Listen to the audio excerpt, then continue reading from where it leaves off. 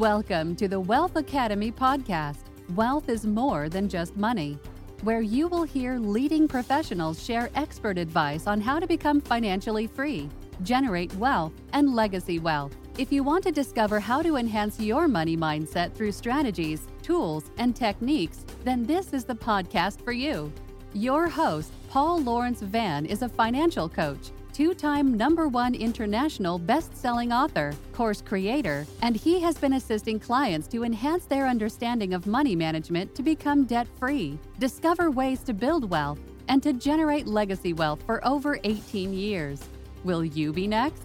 Here is your host, Paul And it's Vann. day 14 of the National Financial Literacy Month, and this series hosted by me, Paul Lawrence Vann.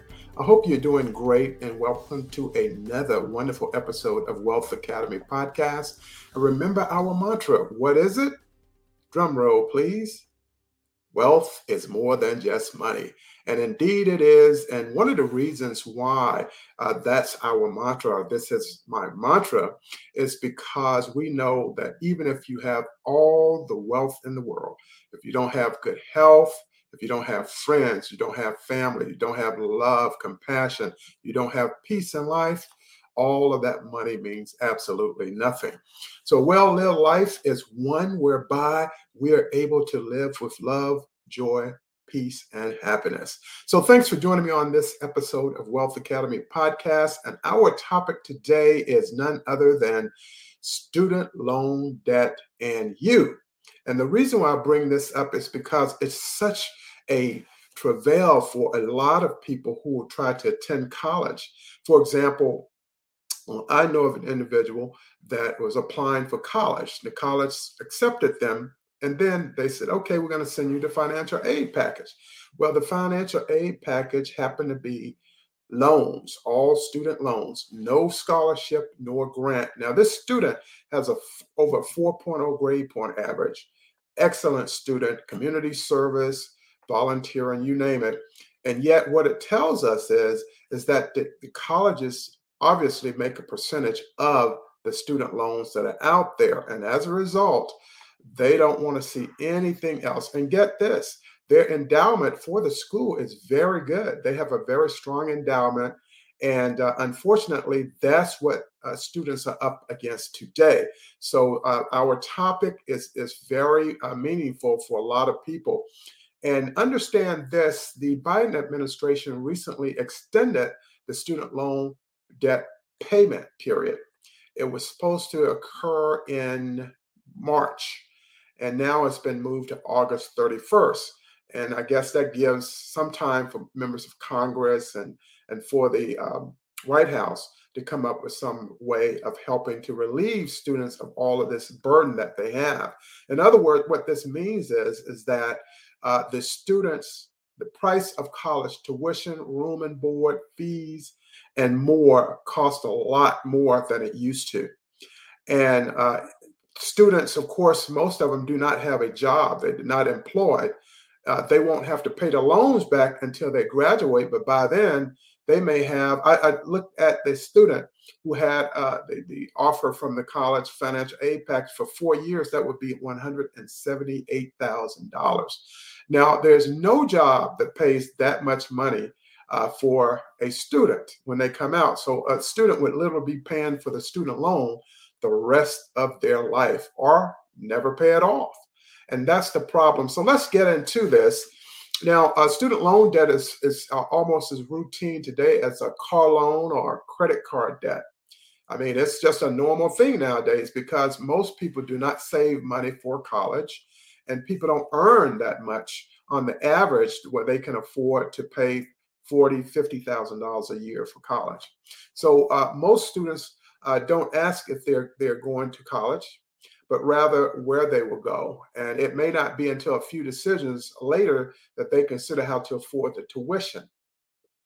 So years later, when school ends and real world living begins, the afterthought of student loan takes its toll and the bills start rolling in. These institutions, student loan companies, they make tons of money, I'm sure into the billions.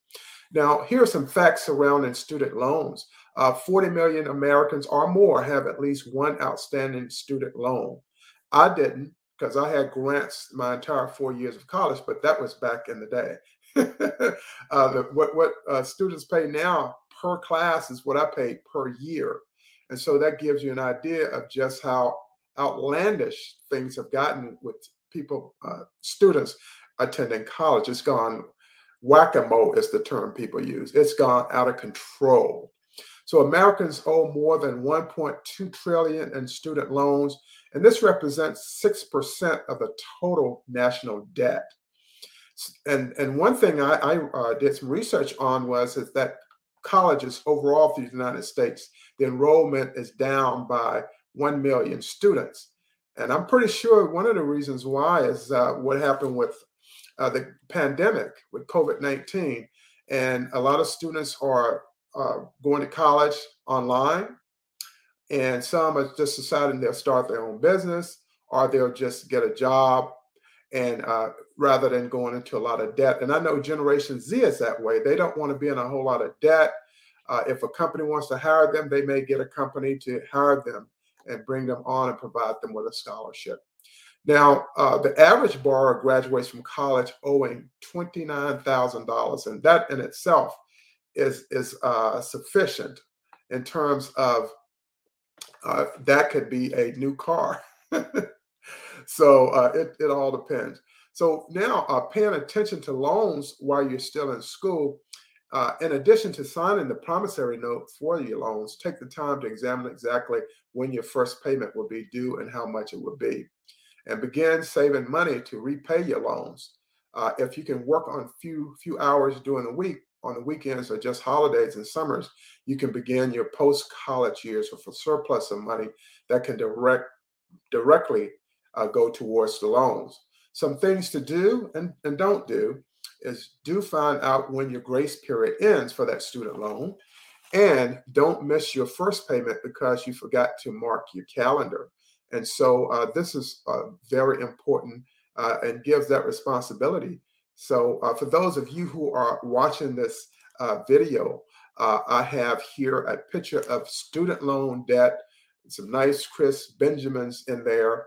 And it's just, we need some debt relief. Student loan debt relief is what is needed.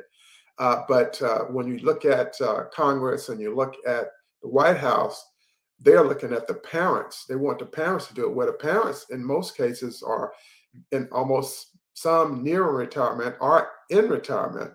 And so it will take away from the parents' livelihood if they were to take up the debt for the student loans.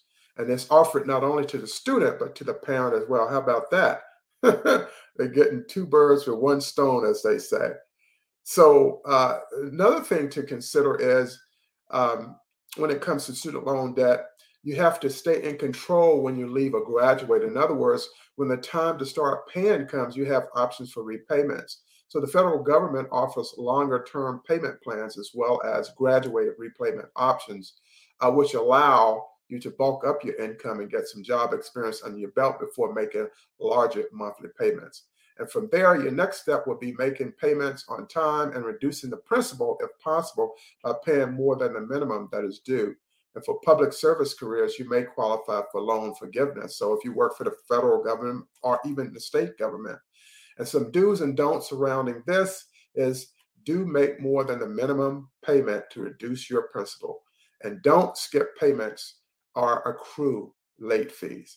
So to me, I think something needs to be done on the legislative area in Congress where they can go back and they can reconsider these student loan debts. Now, for those who can't afford it, you have a 529 program set up for your child. That's one thing. But another one is putting these student loans out there for children who are unbeknownstly, they're just simply trying to get through college, right? And if that's the case, just like when I did, looking down the road, if you will, from the first semester or first year of college to your fourth year, and you're averaging, let's say, $40,000 a year, that's a lot of stress, a lot of pressure. And there's no guarantee a student will receive a job when they uh, graduate from college. So I think more needs to be done. And perhaps this is an area I can investigate more to try to help out, because I used to work on Capitol Hill. And I think it's just going to come down to Congress, in addition to the White House, are going to come up with some other options to help the students out. So when repayment isn't an option, here we go. Now, during certain seasons of life, your income may be severely limited, i.e., like the pandemic or the Great Recession in 2007 to 2009. And you may be severely limited, and affording student loan payments just as impossible. But fortunately, loan servicers are aware that situations like this occur and have precautions in place to help students get through these difficult times.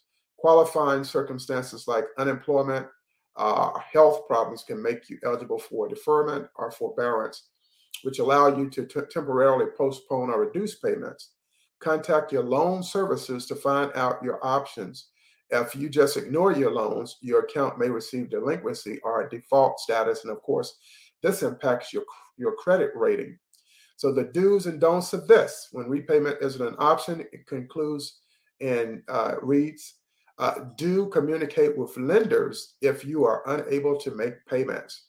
Always making that communication line, letting people know, I can't pay now, but here's the circumstances, and they may just make some adjustments to help you. The things you don't do is to ignore student loans when you're struggling financially. And this can happen to almost anyone. So I would have to say that going forward, if you have a child like me who's about to go to college, you want to be able to help them with their financial aid package. Look for other sources of monies for tuition, for room and board, and things of that nature. But it's a lot different now than when I went to school. And I was in the military, so the military would pay, of my advanced degrees, they would pay 75% of that. So maybe some students can consider going to the military for 4 years, become a commissioned officer, or even enlisted for that matter, and serve a certain number of years. You'd be able to pick up some scholarships or grants that way as well, at least from the officer side, I know. So this is what I wanted to cover today.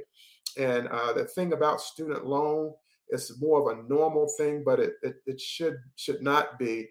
There should be some ways to reduce the cost of attending colleges now. And when you look at endowments of certain colleges, sitting there, let's say if you're at Harvard, I believe they're looking at maybe 40 or 50 billion that they have in terms of their endowment. So they can afford to give more scholarship monies, whereas a smaller school, say a HBCU, may not have an endowment of that size. And so it does make a difference of what school you go to. Do you go to a large Ivy League school, you go to HBCU, or do you go to a school in between, like a state school for attendance for college? So, and then this does not even take into account, well, what happens to a person who wants to go for a graduate degree? Well, that's going to be impacted as well. And I would just have to say that it's a burden not only to the student, but to the family of someone who's facing almost $180,000 worth of student debt. To me, that's just not right.